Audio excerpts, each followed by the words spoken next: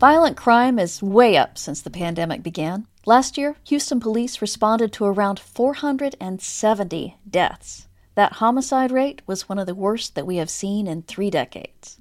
What is going on? And can anything stop those killings? Today, I'm talking with Evan Mintz, who handles communications for Arnold Ventures' criminal justice team, and also with Dr. Howard Henderson, founding director of Texas Southern University's Center for Justice Research. It's Monday, January 24th, 2022. I'm Lisa Gray, and this is CityCast Houston. So, Evan, could you start us off by putting all of this in a national perspective? Are other cities seeing more killings than Houston? You can look at really every single major city has seen violent crime rates increase since the beginning of the COVID pandemic. You've seen them go up in Austin, which had its homicide rate nearly double. You've seen it in the state of Montana, which saw its homicide rate nearly double. Nationally, homicide rates have gone up by about 30% across the nation. Dr. Henderson, you have pointed out that cops and courts are meant to deal with crime after it happens, not before it starts.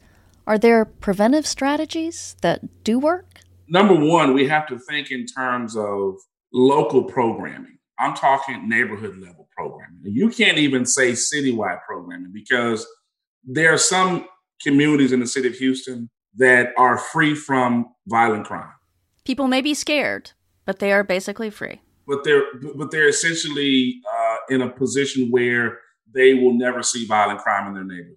And then there are other neighborhoods where this is a day-to-day occurrence. Okay, so we have to begin to, number one, localize our approach, localize our efforts, which has been found to be effective at policing as well, right? Because the more focused the police can be, the better off they are. The problem is, how do you do that and maintain individual liberties? But also look at the big picture. Look at education, look at employment opportunities, look at access to healthcare. All of these factors we have known for some time decrease the likelihood of criminal behavior existing. We know that.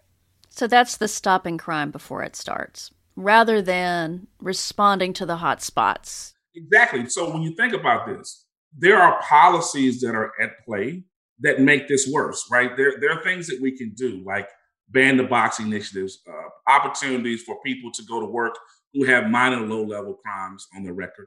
Those types of things help move this system along the way. But I think the biggest piece, as you've already stated, is to be proactive, right? No matter what we do, we can't avoid systematically investing in these, what they call protective factors. When you think about community association, when you think about schools, we need to begin to reactivate people's involvement in these institutions. The other piece that we don't think about is this is predominantly a male problem. Right? We don't, You're not afraid of me if you run into me on the street. Lisa, I got to be honest with you, right? Women are not free from committing crime. But the lion's share of this is a male issue that we don't talk about. and I have to be honest with you on that. I can buy that. We have to deal with that. And we overlook that. Research has shown us that one of the most significant predictors of crime is being a man. One of the biggest areas that we overlook, but is so significant to solve the problem, is dealing with the men. So what do? You can't just lock a teenage boy in his bedroom until he's 28. When I have a teenage boy who grows up in a historically disenfranchised community, who has very little education, right, who doesn't know how to handle frustration and aggression, and I give that kid a gun, then that's disaster. Yeah, but does gun control have a prayer in Texas? Not right now. I think the challenge is it's so ingrained in the Texas culture. Here's the deal. We're not talking about responsible gun owners. We're talking about guns in the hands of people who, number one, haven't been trained to use them, don't understand responsible gun control. The problem is the politics and the culture are blinding our ability to save lives. So what could you get past? Evan, I know you've thought a lot about gun control in Texas. Something worth noting, that one of the weird trends that we've seen is this sudden spike in gun sales in America since the beginning of the pandemic. That's a dynamic that I think is under-researched and understudied, and we don't fully quite get how it may have impacted what's going on. So the idea is that more guns make homicides easier? It's just easier for me to kill somebody if I've got a gun? Exactly. There are supporters of gun ownership out there who think that that's just not true. They think people are going to kill each other one way or another, but you see these bizarre instances of road rage or driving in your hand facilitates the outcome. When I am talking to my neighbors, people who are worried about crime, who are worried about, getting shot on the street, they feel it as this very immediate personal threat right here, right now. But what the two of you seem to be saying is that it's more of a sort of big picture national problem. I mean, and the answers, changing gun laws, dealing with root causes like poverty, are just not going to be comforting to a person who's nervous. I mean, is that one of the problems in politics? Something important to keep in mind is that it's both. Like, crime trends are national, and violent crime happens in hyper-specific places to hyper-specific groups of people. And also, there is not this clear divide between perpetrators of violent crime and victims of violent crime. They overlap like a Venn diagram. And if you watch on TV, it's presented as if there are these bad guys out there who are going to go after these vulnerable young women or grandparents or people who just didn't deserve it. It's very difficult to predict just who would be involved in, per se, gun violence. We see the gun, we see the bullet, but what we don't understand are what are those motivating factors. And that's what motivated us to be engaged in this new current study we're in. That is, we're actually asking young males what it was that made you pick up the gun. Because you got to understand the way they see the world. So that's your research team at TSU? Yeah, that's it. So we realized that, if we're going to fix this problem, we've heard enough from the experts. You are the experts. And I'm part of that group. but all right. We've heard enough from us. We've heard enough from us. We've heard enough from the policymakers. We haven't heard anything from the people who are involved in these spaces.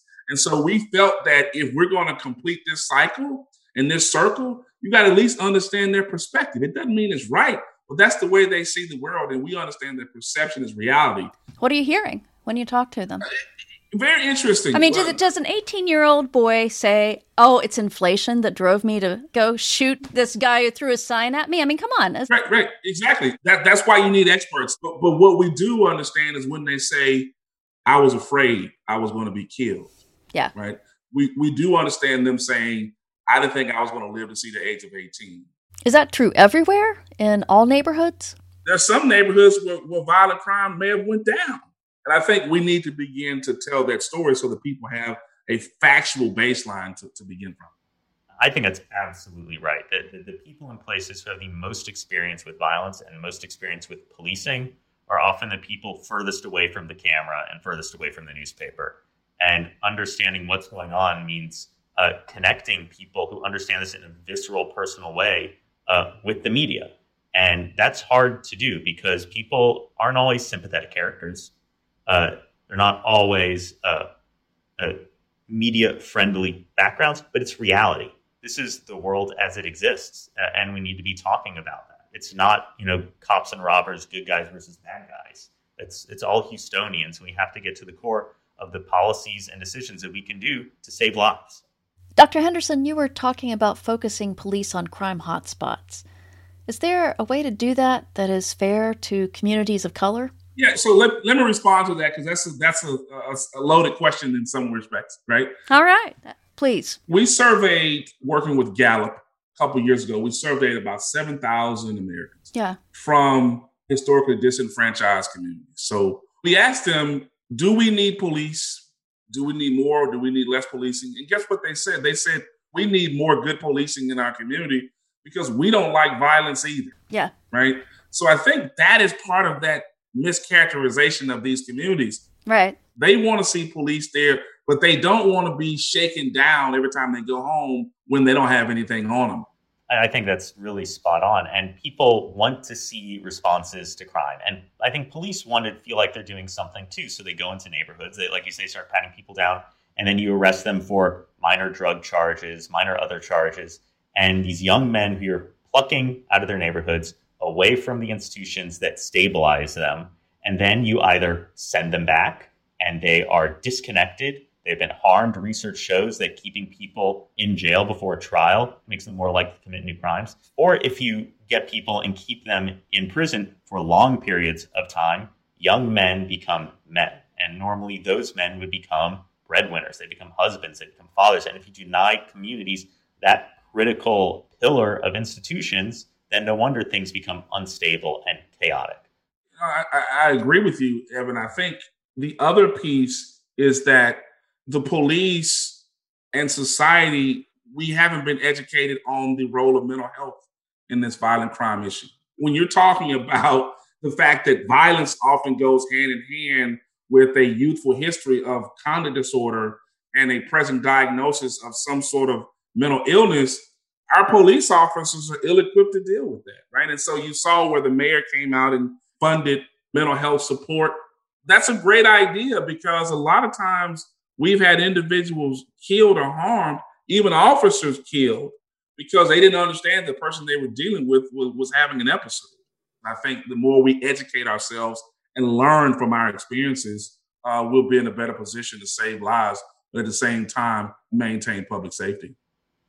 Absolutely. I think it's pretty clear to say that police are necessary, but not sufficient to reducing violent crime. And one of the evidence-based strategies that has been shown to reduce violence is connecting people with cognitive-based therapy, just getting people the personal skills they need to learn how to deal with trauma, the effects of trauma, how to calm yourself so that when you are put in a high-stress situation, you do not do what your body wants you to do, which is feel like it's under threat and lash out and protect yourself. And instead, you learn how to calm and de-stress so that situations don't have to end in violence. Have any cities been able to reduce their homicide rates? Dallas has been touting its success in driving down its homicide rate by about 16% last year. And they said, we all got together at the beginning of the year. We put together a violent crime strategy. So what did they do?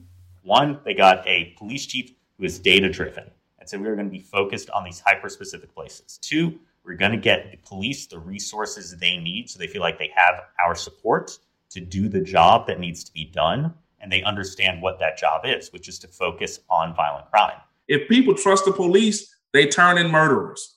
If they don't trust the police, they don't turn in. So we have clear signs out there where we can actually begin to assess that relationship between the police and the community. And we have several other tools that we're underfunding that need to be working in unison with the police, because we can save a lot of police lives. We can save a lot of lives in the community. We can save a lot of heartache when we educate ourselves and understand just what's behind all of this violent crime uptick. That is a great place to end. Thank you both for talking with me. Now it's time for some news. I am here with producer Farrell Gibbs. Farrell, what is going on? This is from Andrea Leinfelder from the Houston Chronicle. She covers the space beat. Oh boy, I love space. Well, there's a Houston area company that is going to build an inflatable studio in space, and they're teaming up with the producer of an upcoming Tom Cruise movie. Ooh, Tom Cruise in space? I guess for some reason I thought he was in space 2 years ago. It might have just been the coronavirus came along. But anyway, the name... All right, anyway, the real story here. Right. There's a Houston-based company called Axiom Space, and the module that they're building is called C1. That's SEE1. I think it stands for Space Entertainment Enterprise. And it's going to be, they say, an entertainment arena and content studio for TV, for music, and sporting events in microgravity. Wow. Okay, so Axiom is that group that's building their own private space station, right? And this is just going to be some sort of entertainment thing, an inflatable entertainment thing that they are sticking on to their own private space station? Yeah, it's really cool the way this is going to work. I think they're going to launch that space station you just referred to in 2024.